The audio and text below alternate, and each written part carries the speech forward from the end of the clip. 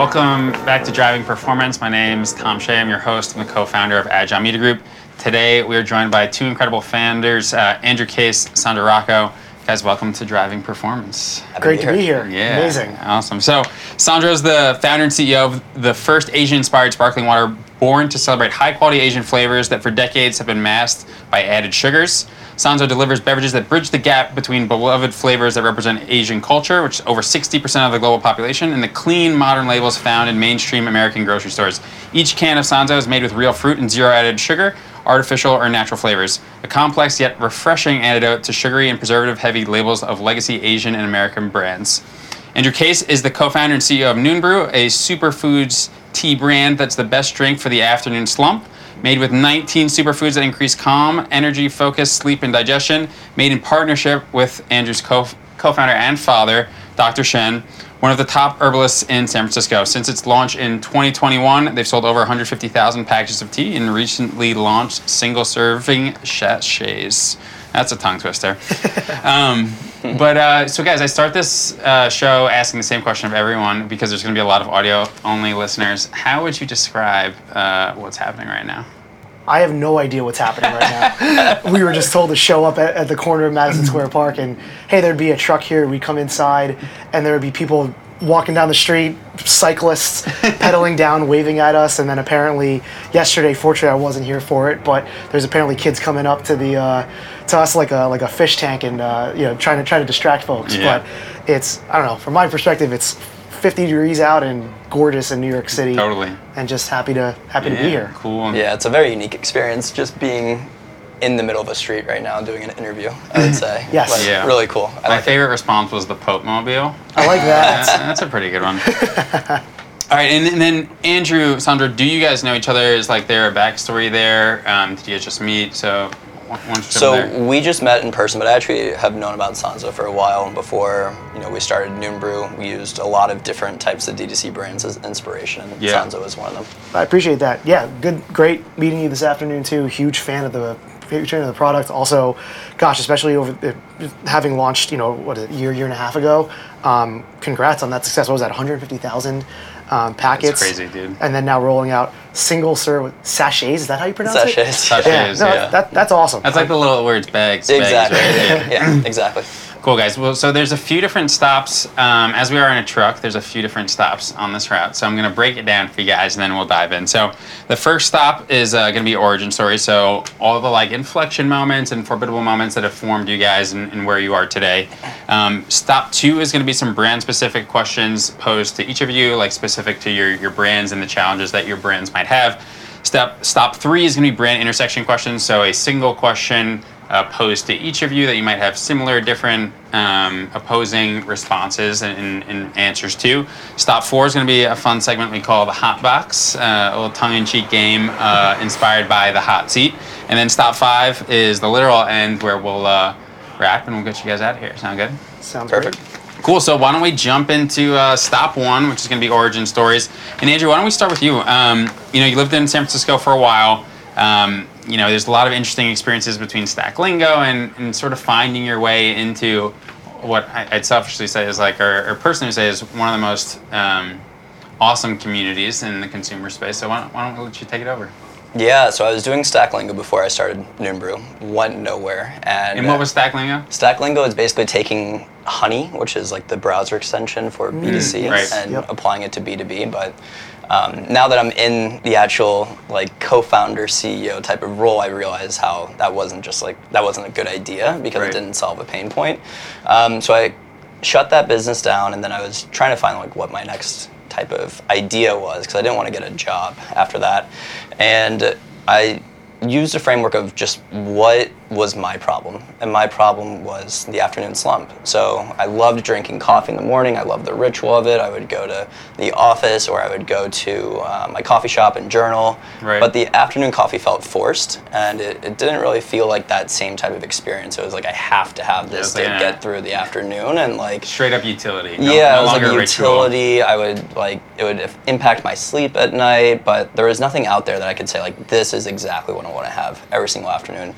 And my co-founder, Alan, he was also working on a direct-to-consumer business where he was basically taking his family's retail operation, putting it online, which was a lot of traditional Chinese medicine that they would import. And he wanted to do something bigger in the TCM realm. So traditional Chinese medicine, he really had a lot of passion for it, grew up in like apothecaries, and really wanted to bring that to a wider audience. So I was like, I have this like problem. I need something for the afternoon slump. He knew how to create these different formulas. So he would send me back and forth these different tea formulas, and we started asking people if they had this problem. Every single person had this problem, but no one had a solution for it. They would just drink water. They couldn't drink coffee as much, so like they would just take naps. And we started giving out, nice. Yeah, we started giving out samples of the formula, CS, and people started really enjoying it and liking it. It took us a lot of different tries to figure out what the formula really was, but over time we found that oolong tea was a really great tea for it. Yeah. White tea was a great blend to not have to have those tannins in the back, so like your mouth doesn't get dry, which is very common with black tea or green tea. Right. And then we had all these different superfoods in traditional Chinese medicine that my co-founder grew up taking, and we created this drink that had 19 superfoods, launched it in September 2021, and it just like exploded. We sold out immediately. Last year we did really, really well, and then we launched our nighttime tea, which is Noonbrew, which helps you sleep better. So a lot of people have trouble sleeping at night. There's no one really wants to take melatonin. They're not like excited to take melatonin. It's like I have to take melatonin, or they take sleeping pills. And we launched this really, really good nighttime blend with 14 different superfoods, magnesium, traditional Chinese medicine. And every single day we get testimonials where people are like, I have not been able to sleep in like decades, and like this is the only thing that helps me like not only go to sleep but stay asleep, which is it's great. Yeah, that's awesome. We're definitely going to dive into sort of that go-to-market strategy. But Sanzo, why don't we let's hear about your story?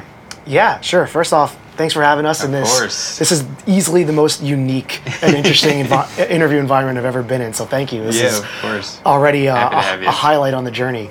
So I started my brand about 3.5 years ago here in New York City, and as we talked about in the introduction, we're the first Asian-inspired sparkling water made with real fruit plus no added sugar. The way I kind of described my own journey into this space was, it was a very personal, familial, and cultural journey for me. Sanzo, in many ways, is the manifestation of, I guess, a journey that I'd been on for several years. And specifically, I grew up in Central New Jersey. I was born in Queens, but raised in Central New Jersey. My parents are both Filipino, immigrated here with my two older brothers. Then I was born here, and I think the biggest thing for me growing up was, I don't know that I really had any bit of appreciation or I wouldn't say didn't acknowledge, but certainly didn't have a crazy appreciation for my Asian American, Filipino American heritage. Sure. And interestingly, I guess when I moved up to New York, started getting a bit more into just going out, bars, restaurants, and the like. And then particularly around the year 2017, 2018 timeframe, long and short of it for me was just like Asian stuff got interesting, or Asian cultures, Asian storytellers, Asian faces, Asian voices. Globalization, I mean. It did, yeah. And it was just something that I was wondering, is there actually something here that I could lend my voice to? Right. And the thing that I kept going to, if you actually look at old photos of me, I actually don't weigh that much more now than I did when I was 12 years old. I was already a pretty, robust and rotund eater. So I just grew up loving, really, I loved eating. Right. And food very much is my love language. Yeah. And so, but at the same time, to that point, I started eating a lot healthier, or at least understanding more about how to read a label. And one of the big things for me was, hey, in Asian grocery stores, or if you shop down the the quote unquote ethnic aisle at your local grocery store, a lot of the foods there were either just not great representations of what I had grown up with, or perhaps to me even worse, were things that I couldn't feel, I didn't feel comfortable consuming because too much sugar, too much sodium, too much just crap in it that I just felt like I couldn't consume, or I just got married last year. So when I think about like my family, next generation, and how to keep these flavors and cultures living, and so that in many ways served as the inspiration for the beginning of Sanzo. Yeah, and Anouk was on earlier with Belgian Boys, and I thought she had something really insightful of like, a hint of nostalgia and like culture, like obviously she's from Belgium and brought all these things, but also like we grew up on Eggos and Pop-Tarts, and like how do you position the brand to be something that like, okay, I'm comfortable having my kids consume this, and it's not, there's authenticity, there's cultural representation, it's like sort of reclaiming all of those things to position for the new era. But Andrew, question for you, like, did you like go straight into entrepreneurship? Were you like always tinkering on something, or did you ever have some of that like corporate experience? Yeah, so out of college, I moved to San Francisco, and I worked at a company called Zenefits. Okay. So worked there for a few years, saw the company go from like 50 employees to over 2,000 within a year, and that was insane to see that level of growth. And they raised like $600 million within a year and a half. So that was like a startup on steroids. Right. And I was like, all right, I'm done with that. How'd you even land there? Just through a recruiter. It was like serendipity. It was, very tough to get in. I was one of their first sales development reps, so SDRs, helped build out the outbound program, and then wanted to become like an actual sales executive. But I just, I moved to San Francisco on a whim, did not have any savings whatsoever, and just moved there with a few $1,000s, and I was just like, I'm going to find a job. Yeah. Well, the Zenefits legacy lives on through Rippling. Yeah, they're doing really well. Yeah. And Sandra, what were you, how did you end up in entrepreneurship? Like, what were the pre-Sanzo moments that might have formed you? Yeah. My journey was also kind of circuitous. My first 3 years out of college, I worked as a nuclear engineer at a nuclear power plant. Really not much to do with the world of beverages. Maybe the furthest thing. Maybe the furthest thing. And even geographically, out in the cornfields. Right. For good reason, you don't put nuclear power plants next to New York City. Right. But so that was great learning experience, but also very much filtered out what I did not want in a job environment. And then did 2 years of investment banking after that. And then for the 5 years before starting Sanzo, was working as I became a head of growth, but then chief of staff at an apparel subscription box company back in the 2010s when. Which one was it? It was called Bombfell. Okay. In the vein of like a Trunk Club, Stitch Fix. Yeah. You probably got from me, I guess, would have been a Facebook or Instagram ad. That sounds right. Back when Facebook lookalike audiences were the new craze of digital marketing. Yeah. And that was really the seed that planted in me the idea of I would actually love to be. I literally sat next to our CEO for 5 years, and was like, okay, this is how it works. Yeah. I had a couple of experiences in college and even right after college that I definitely piqued my interest into entrepreneurship, and I was dipping my toes, but I just didn't have. Honestly, I didn't feel like I had any of the right frameworks about how to launch and scale a business. And so having those 5 years at Bombfell were huge in just even understanding what it takes to start and grow, just generally a physical goods business. Yeah, for sure. All right, so we're going to get into stop two. There's going to be some brand-specific questions here. And so, Andrew, I want to start with you. You've had a lot of success, so it's going to be a go-to-market question because I think, your post-iOS 14.5, Nick was just on, we were, talking about, is D2C dead? And you've supercharged the growth through a lot of those formats. So I'd love to just hear a little bit of an expansion on how you sort of played that go-to-market. Like, what do you attribute success to and sort of how you positioned? Yeah, so I think that like with Noonbrew and just in general when you're going to market, like you have to come with something unique. It has to be something that consumers haven't seen before, because if they've already seen it before and you're just like another matcha brand, or if you're just another one of whatever, they're just going to tune you out and your acquisition costs are going to be super high. So like you can drink Noonbrew in the morning, you can drink Noonbrew in the afternoons, but we are focusing in on this afternoon segment because there is no one else that was owning that segment. So we're like hyper focused on this is superfood tea for the afternoon slump. And then what we did, and this was advice that I got from a lot of my friends that are in D2C, is that one channel, one product, and $1 million in sales. So until you have that, don't have shiny object syndrome and go to Amazon, to Google, to all these different types of routes. Like, just focus on Facebook, because Facebook can get you to your first million and a lot more. So that's what we did. We were hyper focused on that. And then, just with the product being consumable, we just had a lot of repeat purchases. So we had a lot of repeat purchases. We drove a lot of subscription. We did a lot of different testing on our website. We kept it very simple for the first 6 months. There's only one page of our website that you could only buy. There is nothing else. There is no history about us or anything like that. There is only one page of the website. So we're very, very focused on making that work and making that funnel work. And then we really looked at what our competitors were doing and took the best elements of that, made it our own, and we saw a lot of success with that. What angles did you lean in on? Was it all around that afternoon slump? Were there other things that you had were learning about your consumer and repositioning, whether it was creative, whether it was UGC? Talk more about the nitty gritty of that strategy. Yeah, so we're past throw it into Facebook, look like an audience that shit, and just hope that it rips. Which was the case for a lot of brands for a while. Yeah, I mean it was sort of both. It was very much looking at what our competitors were doing, looking at what our reviews were saying as we started to get more reviews, how our customers were talking about our product, and then being able to use that within our ads, and then just testing a lot. Testing a lot, seeing if it's a static image, if it's UGC, if it's a long form video, whatever it might be, but being very, very ruthless about testing and then being able to scale that up as we were seeing good results. Was a lot of your creative internal to the brand? Were you working a lot of UGC stuff? We talk edutainment. Yeah, we talk a lot about that internally. What we're trying to figure out, whether the in-house or the UGC stuff, or even just freelancers. How have you seen success? The best is just UGC that you produce for $0. It's you get your phone and you put it on selfie mode and you talk into the camera as if someone's an actual human, and that has always performed the best for us. It's always been more internal type content, because for me I can talk better about the brand than anybody can.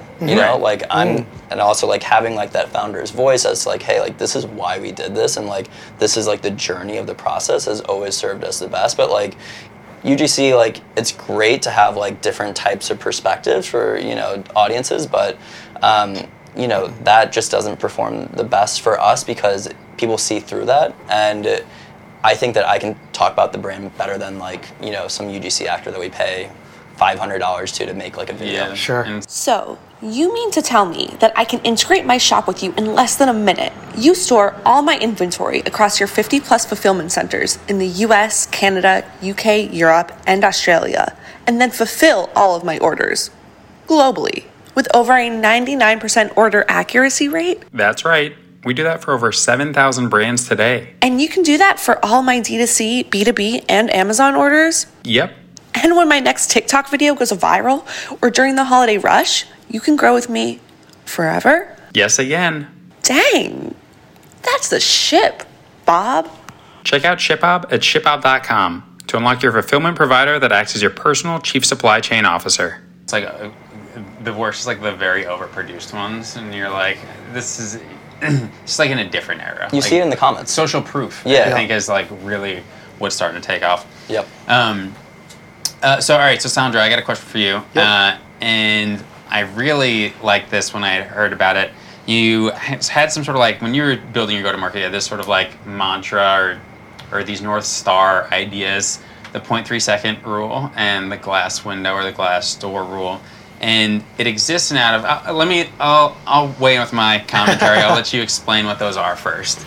Yeah, I mean, I had two rules of thumb when developing the packaging, because for a single serve ready to drink beverage, I just knew at scale this was going to have to win on a grocery shelf or in a New York City bodega. Right. But also that a lot of brand awareness would be driven on your phone, and so the first piece of it, which for me was, I think I'd read somewhere that you have about 0.3 seconds on your screen when someone sees, let's say, an ad or something, like a For You type of When I wrote creative. software, Yeah. we had a team called Race to 100 Milliseconds. There you go. I wrote search. So when the page was loading, if it took more than 100 seconds, you would see at that moment people just like refresh or go to the website, stuff like that. That's actually fascinating. I don't think I knew It's that. The human eye has like a right. Yeah. That's awesome. So for me, whether it was the colors of the can, the contrast ratios, even the size of the logo, size of the fruit illustration, that was huge. And then I kind of applied that as well to retail, because I would walk down the street, specifically up and down Canal, basically like the main streets of Canal 14th, 23rd, and whatnot, and look inside stores. And my thinking was, hey, I should be able to recognize that that's my brand's can from outside the window if I look inside a cooler. Like I know Red Bull, I can see from like miles away. Right. And if you're not doing that, then you're actually wasting money, or you're throwing away money, because that's an impression that you're not making to the consumer. Yeah. And so when even from day one, like that was very much a big part of the packaging design scope of work that I worked on with the team that we worked on the original packaging with. So who'd you work with? So I worked with an agency called The Working Assembly. Okay. It's shout out.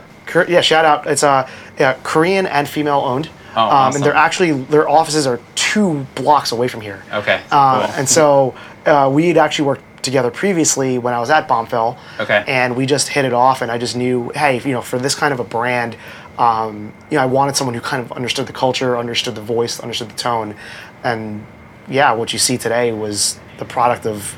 We haven't gone through many crazy packaging redesigns. Right. I think we kind of got it right the first time. In the beginning, yeah. All right, so Andrew, I want to turn back to you. And I have a lot of admiration and respect for what you said. It was like one channel, $1 million. What was it again? One product. One product. Yeah, one channel, $1 million. And I think more and more, I see all these brands that are, I don't want to say chasing this shiny object, but you'll hear someone's like, oh, I'm nationwide and insert retailer here. And the more I've learned about the space, the more I know that sometimes that's not always the best outcome, and it's not setting them up for success, because whether it's your supply chain or your support for it, like the media elements that go into it, you don't get a ton of chances. And so my question for you is really around how do you think of channel development now that you've accomplished that goal? Do you think it stays digitally native for a while as you continue to learn more, or do you see retail in the future, and how are you thinking about that next step? Yeah, so we're definitely going retail. Now that we have single serving sachets, we're going to be making a push for retail. But you're totally right. I think that it's very shiny object syndrome, where you can say I'm nationwide in X type of retailer, but you have to sell through. And if you don't sell through, it is very costly, and they'll ship you back the inventory, and you'll be sitting on inventory. Cash conversion cycles are really tough, so you have to have good capital efficiency. Right. And it's very tough to sell through. I mean, I'm sure you probably have dealt with it, but it's we started as just D2C so that we can not only build the brand, but also understand how the brand interacts with people's lives. It's a lot faster feedback cycle to get a review after 20 days versus to hear about it a few months later from a retailer. You can't move as quickly either to iterate. Exactly. Yeah. So we're going to go retail, but we're also, we're on Fair. We're on some of these different smaller channels where we're not going to do a big Whole Foods or something of that sort just yet, because we're still bootstrapped, and capital is very, very tough, especially with everything happening with SVB and Signature and all these different banks collapsing. So we want to be really, really mindful of that. But we're starting to get into retail, and we're starting to get into coffee shops a lot more. We're starting to get into some of these smaller amounts so that we can understand how these retailers interact. And also, we're probably going to have to redo our packaging to be more retail specific and focused. So, all these different types of things, we're kind of walking before running, and D2C is still working in 95% of our sales. Right. So we're going to keep it like that, build our subscriptions, and really continue this conversation we have with our customer base. Yeah, awesome.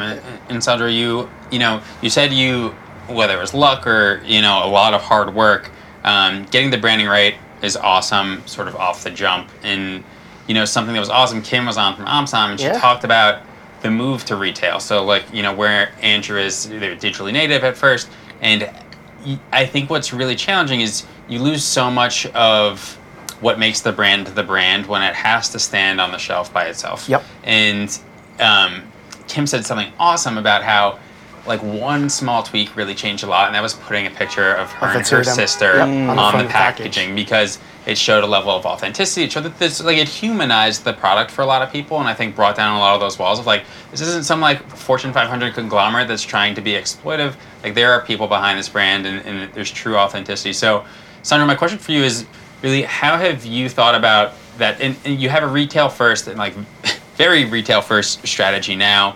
How have you thought of trying to bridge that jump from like where Andrew currently is to, you know, leaning into more retail? How have you heard it's like a different operating model? You have to like reinvent the company almost. It is, yeah. When I was hearing Andrew talk, the first thing that I thought about was trauma. Sure. Well, yeah. It's trauma one, and then number two actually would be demand planning. Right. It's like even for a brand that's turning well, and like fortunately we haven't had issues where, you know, we're getting product returned to us, it's a different type of demand planning altogether. You know, you have a sense. I used to work in the world of D2C before this. You know, our business then was about 100% direct to consumer, and yes, there's a marketing muscle flex that's completely different, but there's also an operations and inventory demand planning that's completely different, and a sales cycle that's very different because, you know, in the retail world, a lot of it's based on category reviews and resets, and so like you can't just walk into a Whole Foods, they like the product and they put it on shelf. Oftentimes, it may take up to a year before they even say, "Hey, I like it," and then like from that point to getting onto the shelf. Right. And so, at least for us, like I look, like we talked a little bit about it in the previous question, but to me, the brands that I've seen win in retail ultimately keep the packaging pretty simple in the front. It's how can you, if it's an adaptation of this, I guess 0.3 second rule that we've talked about, but it's also understanding who else might be on your set. On your shelf. It's funny. I saw a tweet just yesterday. From I won't name the retailer and I won't name the brands, but I'll just say it was in the beauty space. And what you actually noticed was a lot of the brands on that shelf utilized the same brand design, and so what you had was actually brands that weren't that differentiated, because the topography was very similar. Right. Even the color palettes were very similar, and so you do in retail have to design very much for both like your brand, but also how it lives on the shelf. Like I think that's ultimately why I think when we talk to later stage investors and folks who've been in the space for a while, that can be a lot of times the pitfalls between brands going from direct to consumer into retail. But also if you have a retail tested brand, there can be some real longevity in that brand, because it's hard to get on the shelf. But also if you have the velocities, it can actually be a little bit harder to come off, because if you're doing well for that retailer and you can nurture that relationship well, it can sometimes actually get closer into the world of almost modeling out like real recurring revenue, for certain retail channels. Yeah.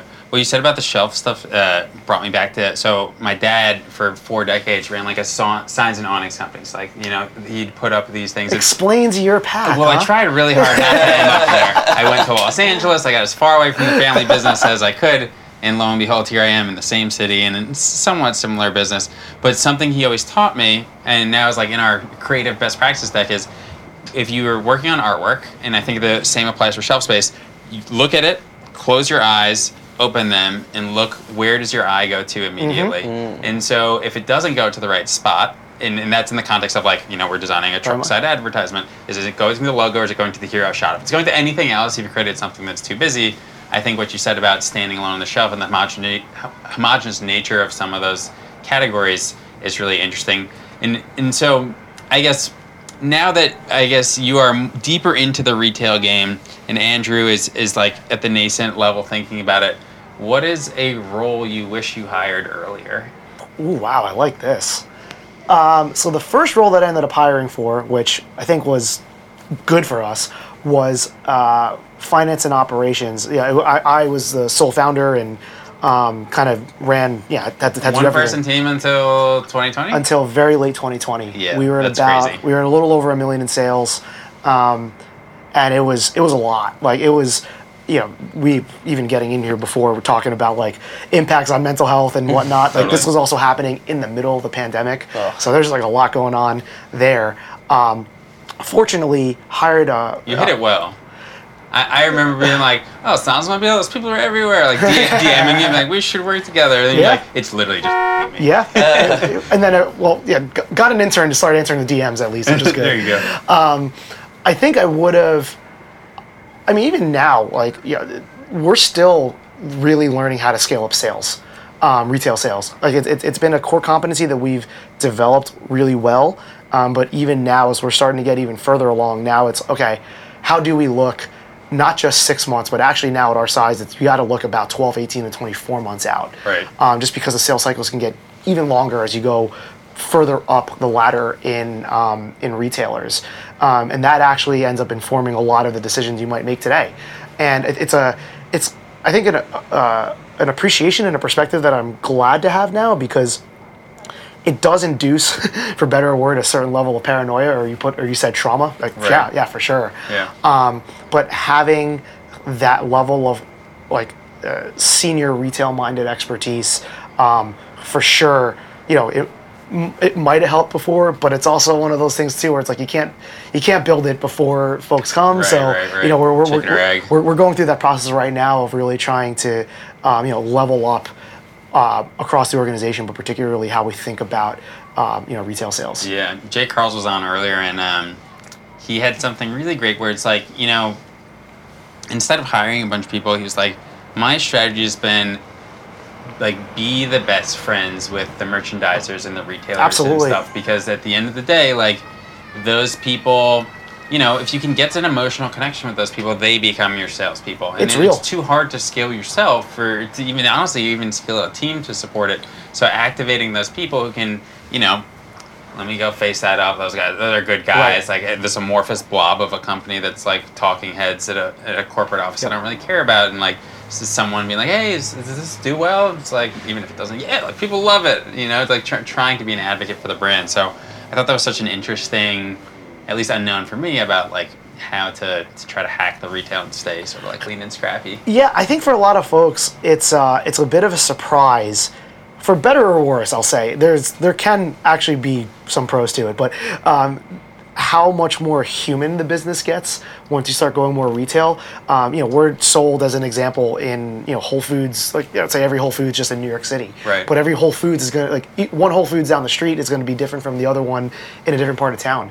And you could even just run into someone on either a very good day or on a very bad day, and they happen to be the people who are controlling whose product goes on the shelf or where. Yeah. And so navigating that, I think it can be a very humbling experience. Yeah, for sure. All right, so Andrew, I want to go back to you. So we asked Sandro what's a role he would have hired for earlier. I guess my question to you is, what's something you wish you learned earlier now that you're sort of a decent ways into the venture? There's so many things. Yeah. I think good cash flow management Okay. is really, really, really important. So like just knowing your numbers, having daily revenue, and checks, and like just knowing what your profit is. What are you every using? single Are you day. using MER as like a marketing expense ratio as a North Star? Or? Profitability. Yeah, Like how straight up.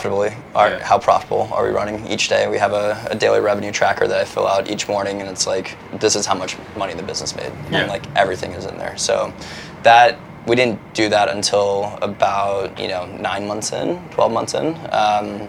Cash flow is like super important. I think like at least online, and still probably in retail as well, it's like you have to have like one big idea for your brand, and you have to be testing different offers. So like really listening into what your consumer wants is super, super, super important. And I think that we've been a little bit resistant to that in some different ways. We've definitely listened to them in certain ways, but like there have been some glaring obvious ones where like once we started listening to them, the business What's just an example? samples. Like Samples. people want samples, and Yeah. like that was something that we just never did because we were like, well, we can't really make it work in terms of like the math online. How can we do shipping, samples like- on? But like once we did that, like that was one of the big levers that people were like, oh man, like we could make this work. This is how we did make it work, and then all of a sudden that really like was an inflection point within the business. So I think that like just understanding consumers, like talking with them, like hopping on the phone with consumers, having like different types of flows set up where like, you know, you can just get people to book on a Calendly to talk with you, customers. That has been super, super helpful, and like having that voice of the customer and really understanding that and like being able to position the product as they say it and as they see fit has been really important. Yeah. And another question I have for you is, it's your co-founder's father, right? That's so what's the backstory on, and we'll get into SKU development, and like, I know you, Sandra, you have some really interesting thoughts on how many SKUs, how do you think of like increasing SKUs, stuff like that. But how does like ingredient sourcing work in the context of your business? Like, how do you like figure out all these methodologies? How do you find the, you know, we're going to talk about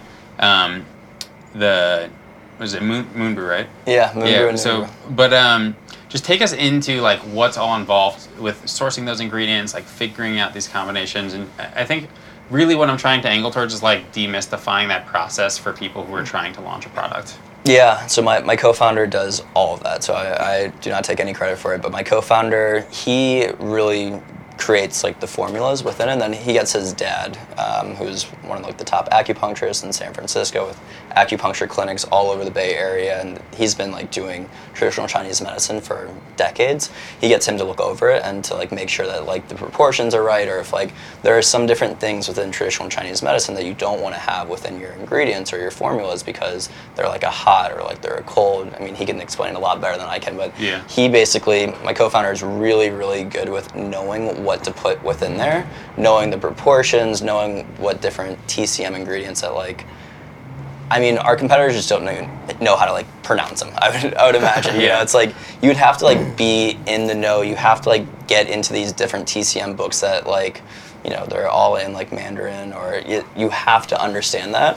So I think that that's one of our competitive advantages, where like our formulas are really, really good, and like we have so much experience from my co-founder and also his dad for doing that, and like you have to have some type of edge within that.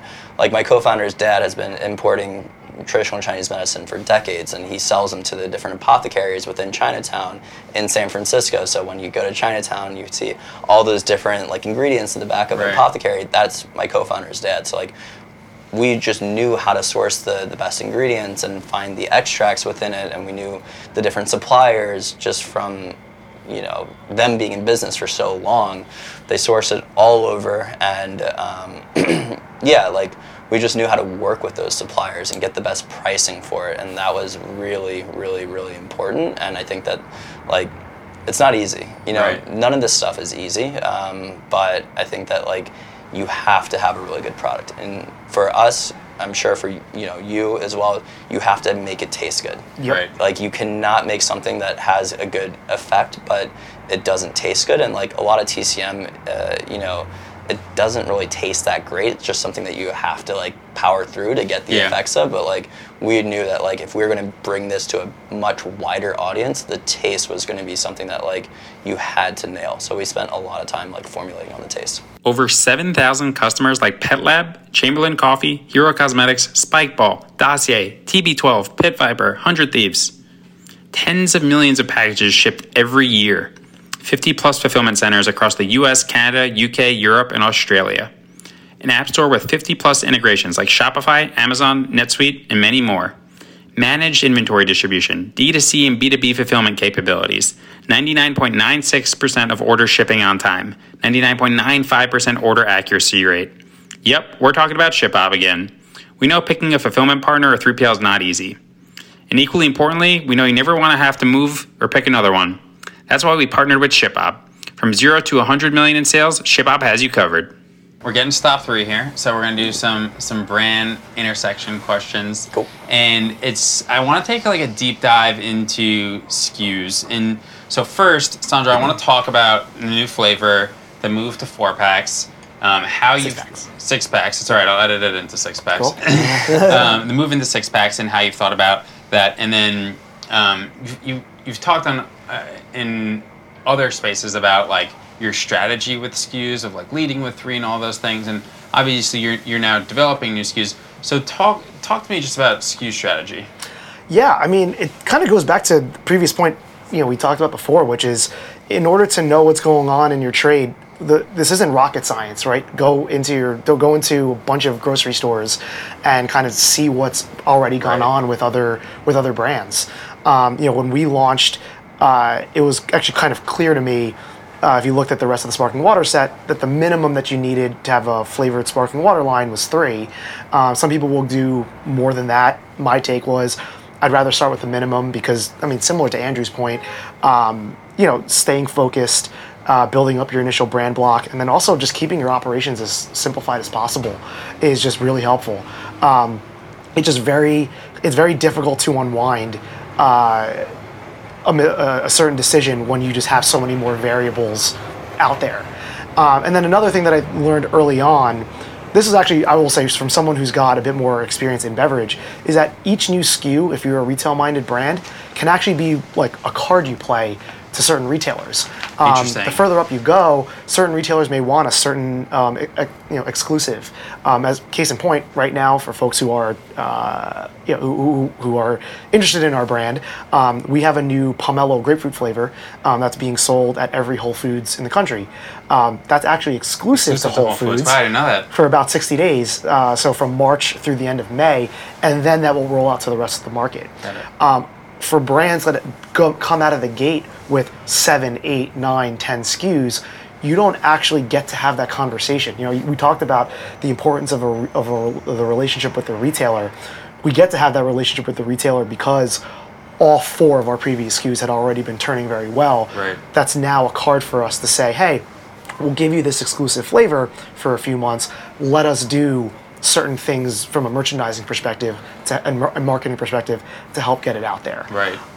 But to me, the core principle is, Andrew's point, I think, is certainly scalable. Whether it's one SKU, one channel, $1 million.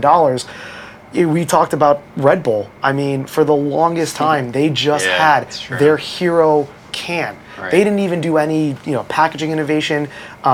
For I think at least $100 million in net sales. And so, the biggest thing for me, this gets all, and I think Andrew talked about it really well, about how it's just so important to have a conversation with the customer in a similar way today, right? Whether it's on TikTok, YouTube or YouTube Shorts, whatever the case may be, folks' attention spans are just so much shorter these days. Right. And so, just establishing who your brand is and just realizing it's going to be it's going to take longer than you think, and just continuing to say that message over and over and over again.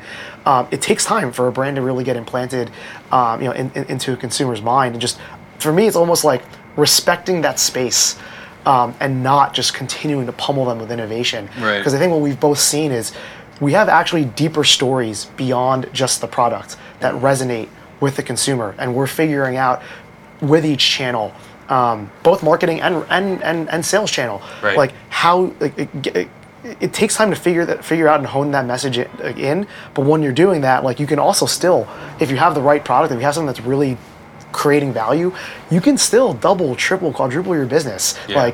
You don't have to be so impatient. The brand, if it's really resonant, can take off and have exponential growth behind it. And I think when actually I see brands that are over innovating, it's actually a signal to me that, the line that's currently out there, something's not working. Wrong. Right, and that's fine. Right. And look, you get it, right? But that's one way to learn. But right. Ideally, you would have had that in the battlegrounds, during the nascent era. Yep. I mean, look at Athletic Greens. They have one product. One product. Yep. Yeah. It's literally one product, and they have hundreds of millions of dollars in sales. So you do not need a lot of products at all. You just need to really understand how to get that product in the hands of consumers. Yeah, absolutely.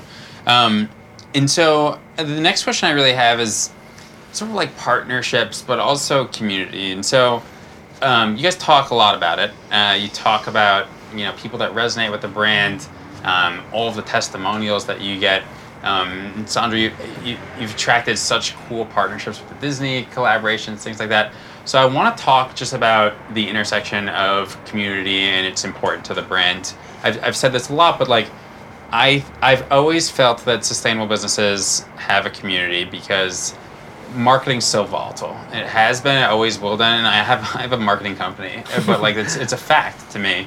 And community's always served as that hedge as the wind's blowing different ways to protect you, to at least buy time to figure out which way the wind's blowing. So how have you guys thought about community, its importance, developing it, whether it be through partnerships, whether it be through activating them in the context of building your businesses? Andrew, you want to go first?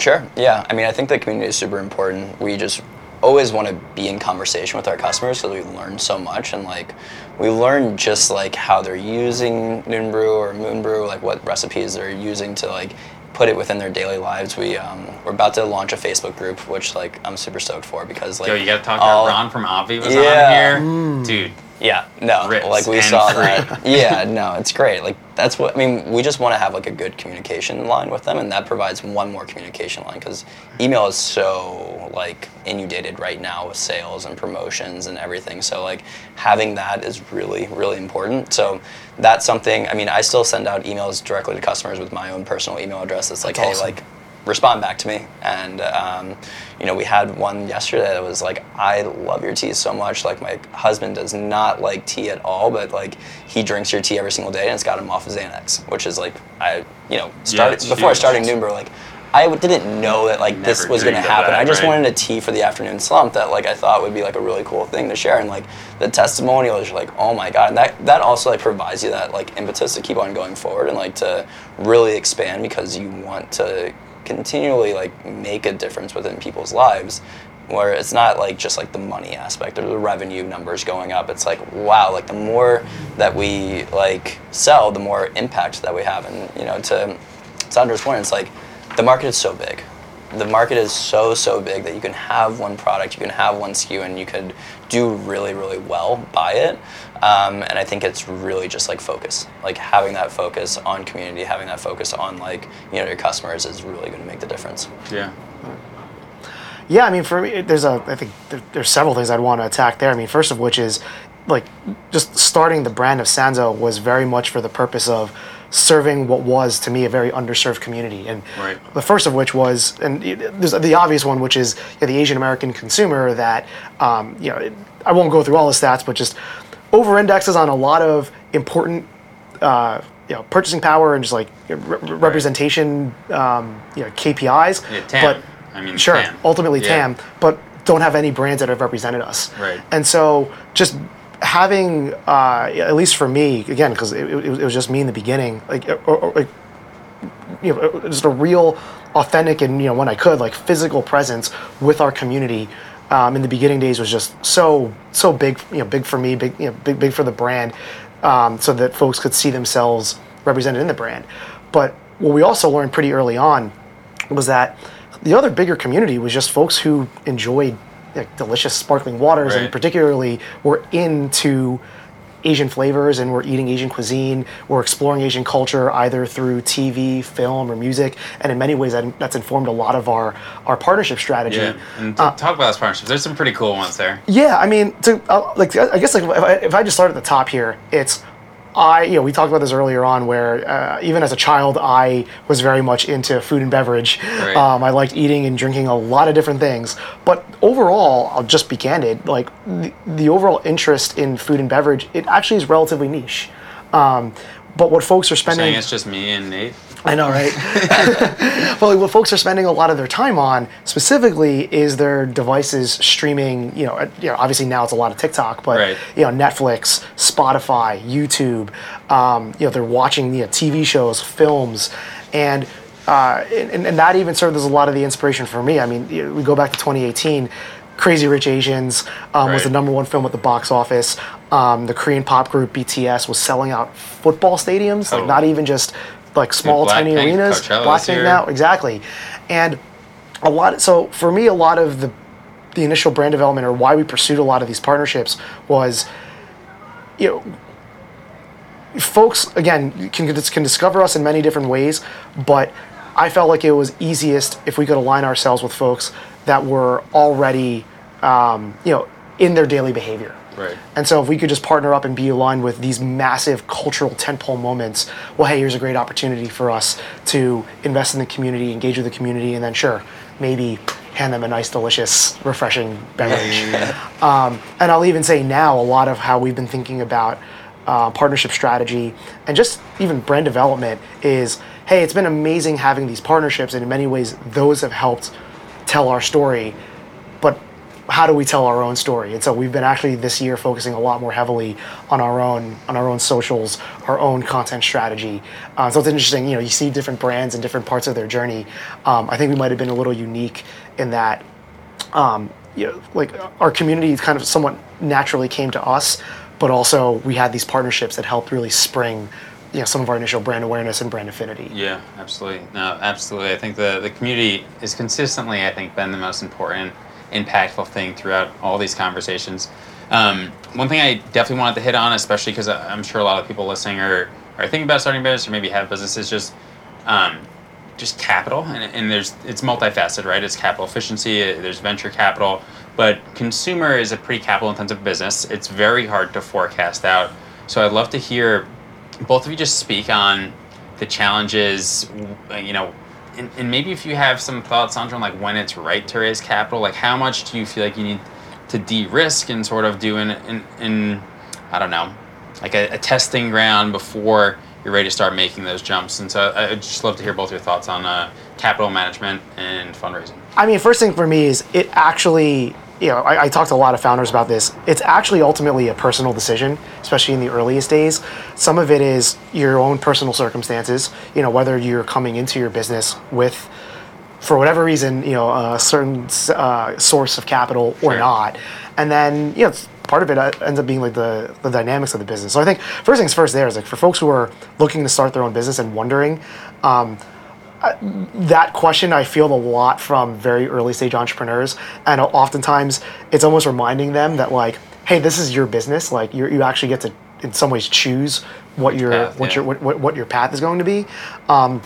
For us for myself in the early days, I put in a good chunk of change of my own capital in to get it started, which again, some folks may not have, but I was willing to go basically to a certain point in my personal savings account Right. before kind of having to make a decision. And fortunately at that point, we were at a level where I actually just could not write that next check into the business. Like in order for us to hit the next level of growth, it was just going to need way more just way more money than I even had. And fortunately we had enough traction to show to investors. And I then learned, especially if you're in the world of ready to drink beverages, the money that I put in to start the business was barely a drop Right. into what you really need to scale Right. a ready to drink beverage business. And so I think the last thing I'll just say there is it really depends on the category that you're in.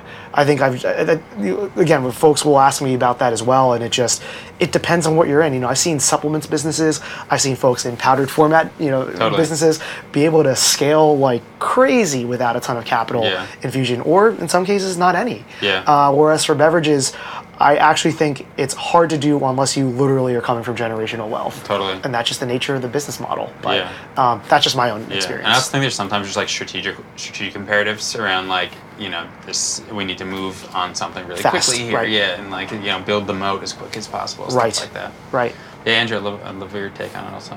Yeah, so we're 100% bootstrapped right now. Awesome. Epic. And very tough to do.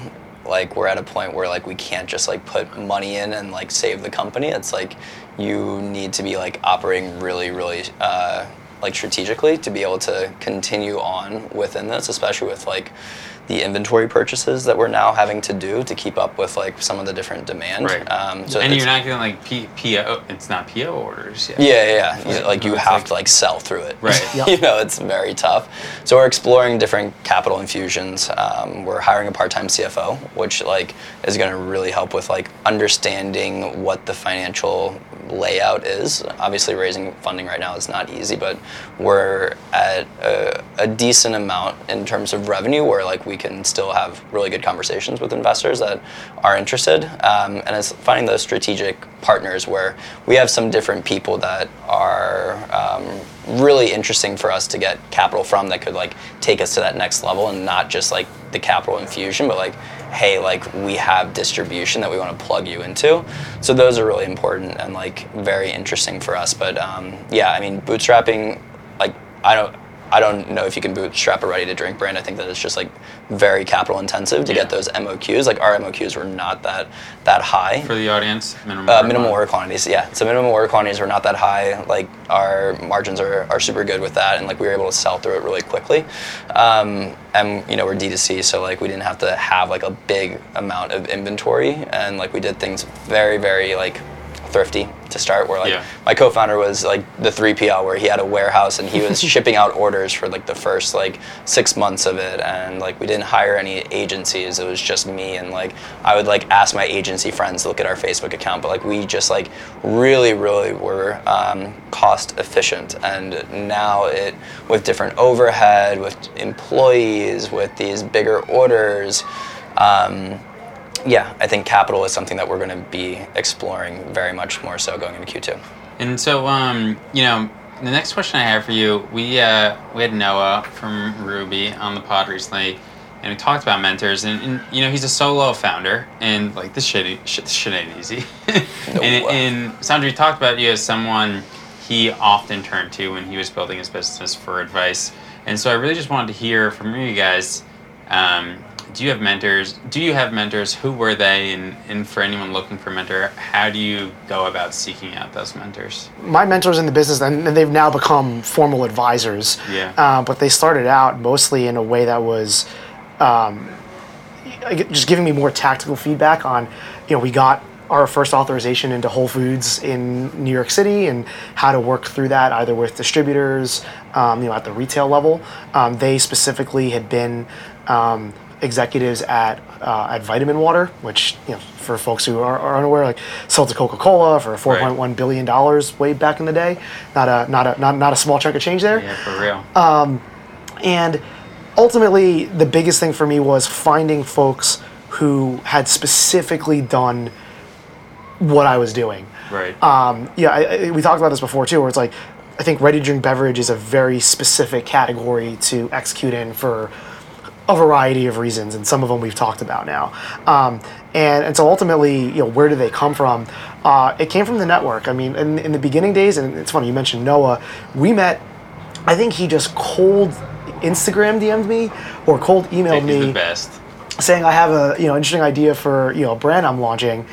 And I got back to him because in our community, everyone pays it forward. You know, if you've learned something, the information we want to be democratized. Like, I'm happy to quote unquote like compete with, you know, with Noah and Ruby or other sparkling water beverages, you know, on the shelf. But as far as getting the information, the knowledge to build someone's business, like, gosh, like that should be free. You know, that kind of information should be free. Unfortunately, I think in the food and beverage industry, we're ultimately quite collaborative. Yeah, it's the coolest industry. I, to be honest, I also have always felt if you don't really get here without help, and if you don't like have the self-awareness to recognize that you had help along the way, and you aren't willing to pay that forward, like, you know, get out of the industry at this point, or at least this ecosystem. So I'm with you 100%. What about you, Andrew?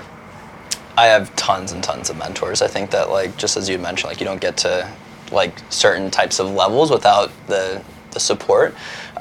So I shared an office with one of my friends who was doing like 8 figures in revenue, and he would just look at my Facebook ad account and be like, you need to do this, you need to do that, because he was very direct response marketing, and that's what we built our business off of. And like, he, every single step of the journey, like, he was amazing. A lot of my friends have agencies, so like, as you just start to like get into the business, your friends become like founder friends, because like everyone knows like different traumas that you go through, and like you lean on them. So like, when I was doing Stack Lingo, I actually interviewed Matt from Huron, which was so funny. Wow. Yeah. And then Matt was like the one that called me today, and he's like, hey, like, I have the interview opportunity for you, like, can you be here at 5? So like, I think that like, as you go on, like Ryan from True Earth, which is a huge direct consumer company in Canada, he's like a really, really close friend, and like, I met him in a mastermind. So I think that like, you have to be pursuing something, and like, for like me to like, you know, mentor someone right now, like, I want to see that they have skin in the game. Like, not that they just have this idea and like, you know, they're thinking about it. It's like, No. Like, you need to like put like the work in to like get to that point of like either like launching or like, you know, where you really are showing that you want to do this. And like, I'm more than happy to help people within that. I think that like for the longest time I wanted mentors, but like I wasn't doing the work to like really like pursue any type of goal. It was just like, oh, I want to get a mentor that could show me the route, but like that's not how it works. It's like you need to really put yourself out there, and like the CPG community is so small, especially here in New York. Like Kim from Omsum, like we go out on the weekends and like we hang out all the time, but like if I didn't have a direct consumer brand, we probably wouldn't have too much in common, but like we know what we're going through. And like founder therapy. Yeah, like when she was going through the SVB situation, like I was texting her being like, oh my God, like it was really nice to like be able to help, and like, but she was going through it, and like when I'm going through it, like I text her and like we hop on calls. So I think that is really, really good. And like the market's so big, like I mentioned, like I don't really think that I'm competing against like different brands. It's like there's enough for everybody. I'd rather just be collaborative and like not really guard my secrets, because like this is so hard to do that like good luck if you're gonna like want to compete. Like I like applaud you, because like it's very, very tough. So you know, like I'm not afraid to like give out any like secrets or share whatever with different mentees or my mentors. Like I gave Ryan like one of our top ads, and like he like copied it immediately, and I just like laughed, you know. But like that's how it is. Totally.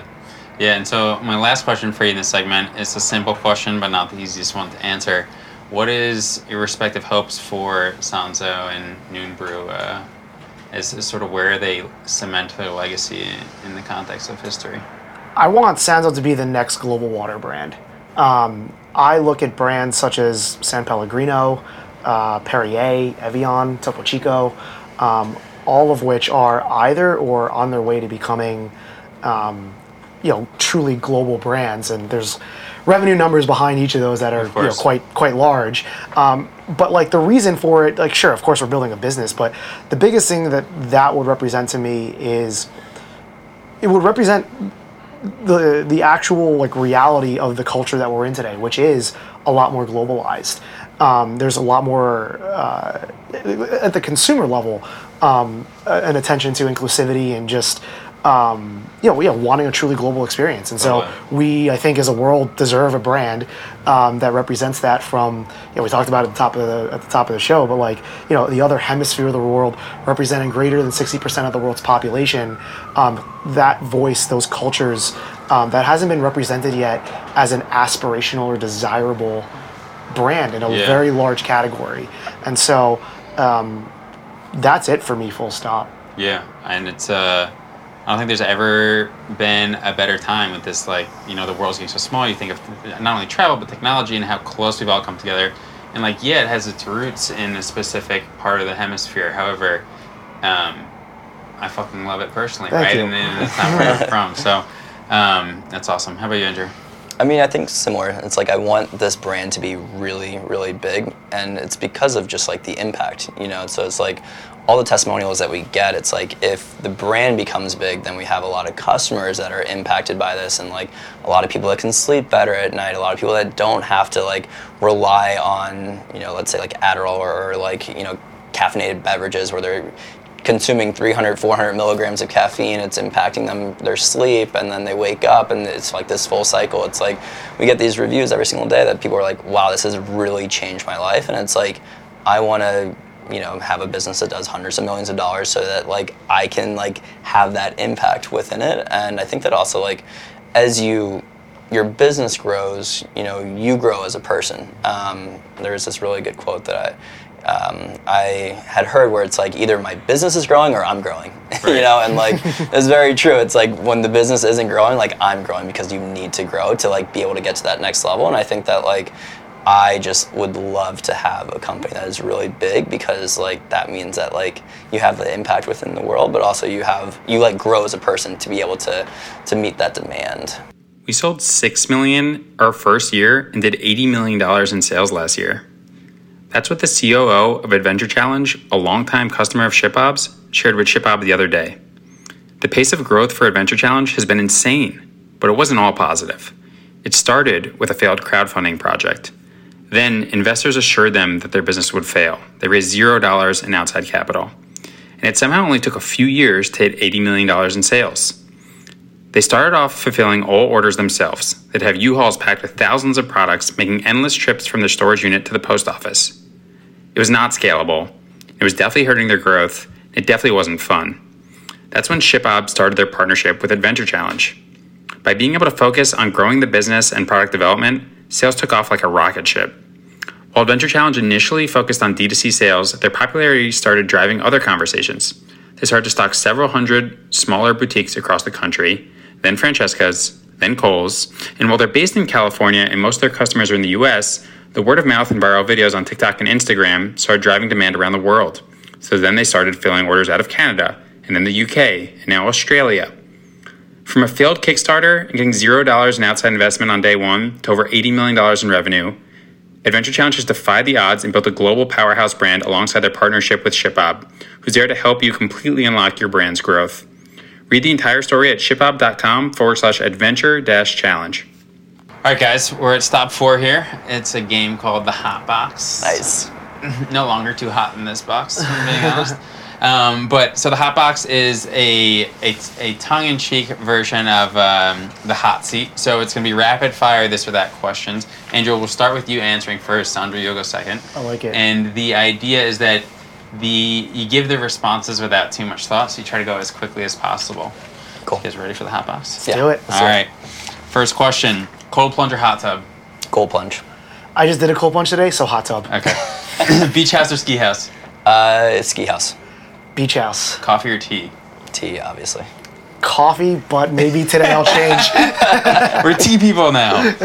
Sunrise or sunset? Sunrise. Sunrise. D2C or DTC? D2C. DTC. Okay. Neat or messy? Neat. Messy. Corgi or golden retriever? Corgi. Golden retriever. We're gonna compliments. Winter or summer? Summer. Winter. Really? Ooh. Wow, that might be the only winner in the entire Summer, season. of course. Tennis or golf? Golf. Golf. Pineapple pizza or candy corn? Pineapple pizza. Oh God. Gotta answer. Pineapple pizza. Live music or DJ? Live music. Live music. Live in space or live underwater? Ooh, live underwater. Underwater. Underwater. Fight one horse-sized duck or 1,000 duck-sized horses? 1,000 duck-sized horses. We're just gonna like kick them Yeah. and stuff. Like soccer. I'm going with the one big guy. Yeah, you're just squaring up against it. Sweet snacks or salty snacks? Salty. Salty. Call, text, or audio notes? Audio notes, love it. Really? I'm old school text. Yeah, I'm texting. Reading or writing? Writing. Writing for sure. Work remote or work on site? Work on site. Work on site. Rather do laundry or the dishes? Laundry. Dishes. Twitter, LinkedIn, Instagram, or TikTok? Twitter. LinkedIn. There you go. Wow. For a retail mind, it's Oh, yeah. that will be your big unlock. Dancing or people watching? Dancing. Dancing. Yeah, hell yeah. Cocktails or beers? Cocktails. Cocktails. Feel too hot or too cold? Too cold. Feel too cold. You get one animal to protect you against a horde of zombies. Is it a gorilla or a grizzly bear? Gorilla. Silverback. I'll trust you with the very gorilla. confident. Yeah, I was gonna say, I'll go with that. Yeah, That's I more might have to confident go than any with of my that answers. Give up bread or give up cheese for life? Give up bread. Oh my gosh. Give up bread. Air guitar or air drums? Air guitar. Air guitar. Board games or video games? Video games. Board games. Okay, $50 on red or black. Red. Black. I'd love to do a post analysis of like what people's Venn diagrams look like against all of the guests. Just like a compilation.